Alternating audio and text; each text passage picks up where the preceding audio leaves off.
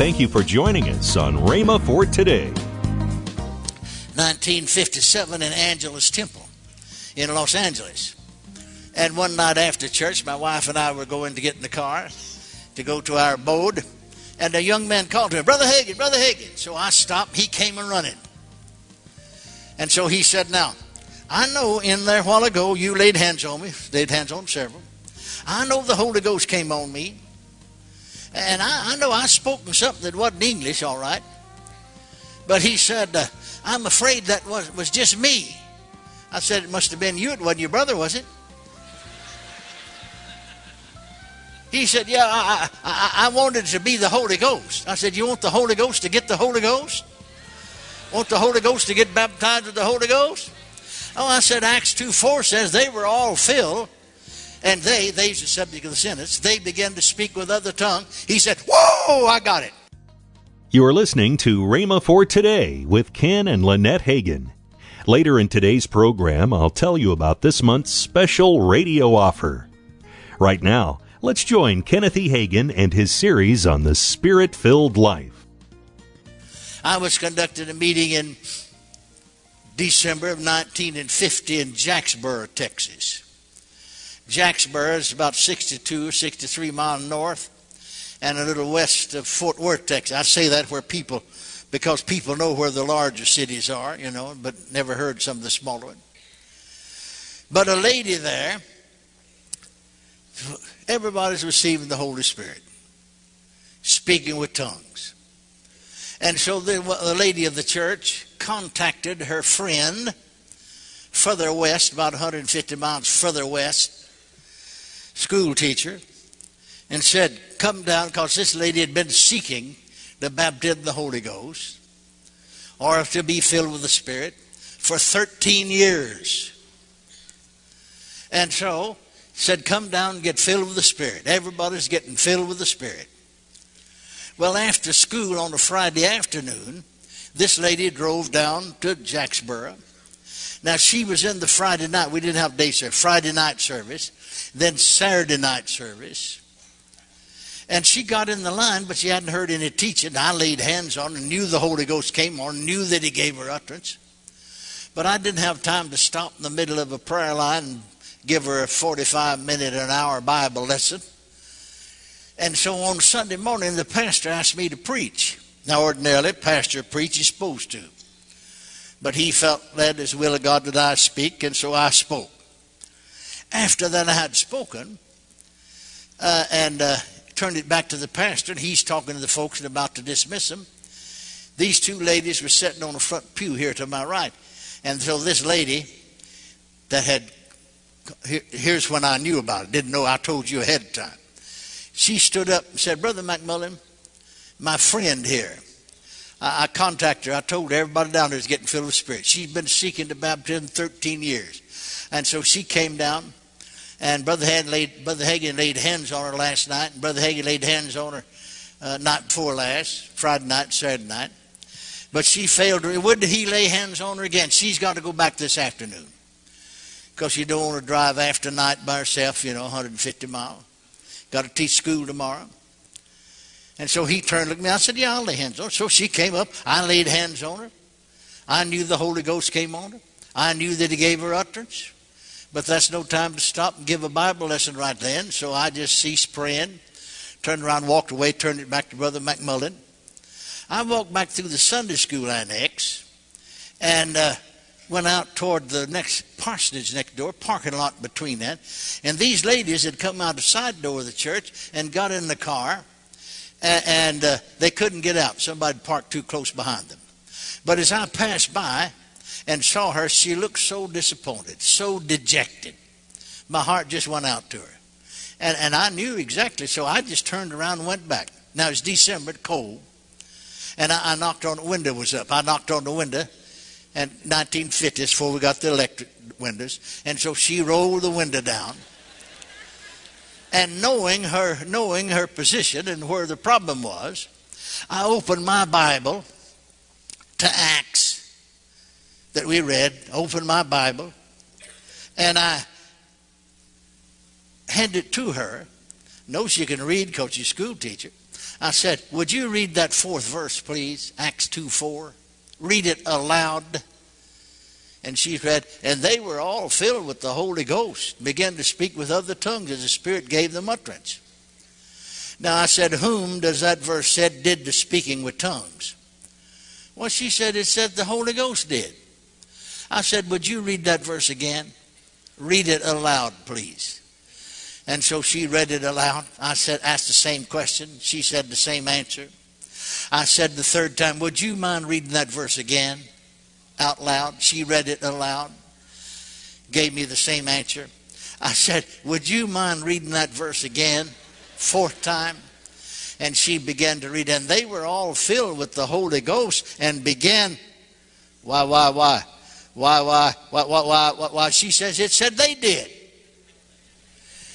I had a Bible in a leather case. See, that's 52 years ago, 51 years ago this past December. So I've worn out several cases since then.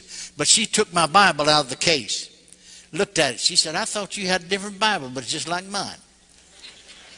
Well, she said, if I'd been called on to witness in court and they'd put me, swore me and put me on the witness stand and asked me the question, I'd said the Holy Ghost spoke with tongue. And I, thought he was right and would be wrong.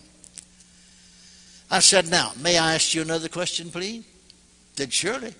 Now, when I laid hands on you there in church a while ago, did the Holy Ghost come upon you? Yeah. Did your tongue seem to want to say something that wasn't English? She said, it's all I could do to keep it from it. I said, you're not supposed to keep it from it. You're supposed to do it. Now, I said, I know I can miss it. I'm human. I have missed it. I can be wrong. But I seem to sense that utterance is still there. Go ahead and speak it out. She never stammered a second. She just began speaking fluently in other tongues. And about that time, they dismissed church there, and folk came by her, just filed by, listened to her talking in tongues. Amen. Praise God. No, you see, we have so many misconceptions, it hinders people. I was holding a meeting 1957 in Angelus Temple in Los Angeles. And one night after church, my wife and I were going to get in the car to go to our abode. And a young man called to me, Brother Hagin, Brother Hagin. So I stopped. He came running. And so he said, now, I know in there a while ago you laid hands on me. Laid hands on several. I know the Holy Ghost came on me. And I know I spoke in something that wasn't English, all right. But he said, I'm afraid that was just me. I said, it must have been you. It wasn't your brother, was it? He said, yeah, I wanted it to be the Holy Ghost. I said, you want the Holy Ghost to get the Holy Ghost? Want the Holy Ghost to get baptized with the Holy Ghost? Oh, I said, Acts 2:4 says they were all filled.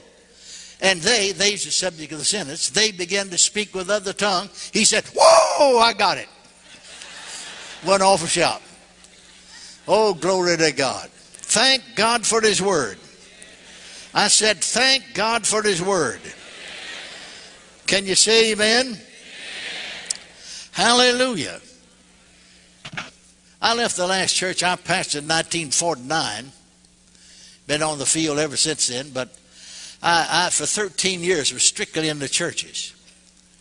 It wasn't anything for us to have at least 100 people baptized. And if you came up in Pentecost, I've seen the time if we got 3 people saved and 2 filled with the Spirit, we thought we had a landslide. But it would be low if we just got 80 baptized. Most of the time, 100 or better baptized to the Holy. Sometimes half of the church wasn't filled with the Spirit. We'd get them all filled. Now, my best record is 50 years. I had one man that had been seeking the baptism of the Holy Ghost for 50 years. Now, 1956, I was preaching in the First Foursquare Church in Pomona, California. And this man and his wife, he's 80-some-odd years of age, as members of that church. And so he gave me his testimony. Now, remember, 56, 50 years. He was in the Azusa Street Revival, 1906. He said from 1906 to 1909, my wife and I never, though I was teaching school teacher, yet we never missed a service. Never missed a service. His wife was filled with the Spirit, but he failed to get filled. Now he came west then, and he taught in two different universities, mathematics in the University of Kansas, mathematics in the University of Michigan. And he said if we could find a Full Gospel church, we went to it, but of course there wasn't many way back there. And he sought and tarried and waited. The very minute I laid hands on him, I knew exactly. But I don't have time to stop in the middle of a healing line or a prayer line, and sometimes we give folks a little instruction, but sometimes it takes a whole Bible lesson. So I sent him to the prayer room. Afterwards, I went back there and talked to him. And though I knew, I didn't tell it. And so I said to him, now, come to the day, sir. Well, that's when he told me that they're retired now and to give me all the history of it. He said, oh yeah, we'll be here. We're retired. We'll be every service. And so one time, right out in the service, I dismissed the congregation. And he came up to Brother Dr. Duffield and myself. We were standing down at the front. He said, men, I'm ready to be filled with the Spirit. You fellows laid hands on me. I'll be filled right now. He said, I see exactly why I haven't received. I never have believed yet. Since hearing Brother Hagin, he said, I've just been hoping for 50 years. But I'd have you know I've changed my hope into faith. Dr. Duffield and I just stretched our hand. We'd been barely brushed his forehead. He lifted both hands and started talking fluently in other tongues. Went away talking in tongues, praising God. Hallelujah. Amen. Thank God. Thank God. You're listening to Rhema for Today with Ken and Lynette Hagin. You can find more resources, including messages that expound on this week's subject. Visit us today at rhema.org. That's RHEMA.org. This week's package is Ken Hagin's book, I Cannot Be Defeated and I Will Not Quit, using his lifelong motto as a foundation. Ken Hagin relates personal experiences and biblical principles aimed at helping you discover the conqueror within. Also, there's a special bonus that you'll receive, an I Cannot Be Defeated and I Will Not Quit wristband, free for this week only. You'll receive this offer for the special price of $10. That is $5.95 off the retail price. Call toll-free 1-888-FAITH-99. Again, call toll-free 1-888-FAITH-99. You can also order online at rhema.org. That's RHEMA.org. Rhema.org. Or if you prefer to write to Kenneth Hagin Ministries, our address is P.O. Box 50126, Tulsa, Oklahoma 74150.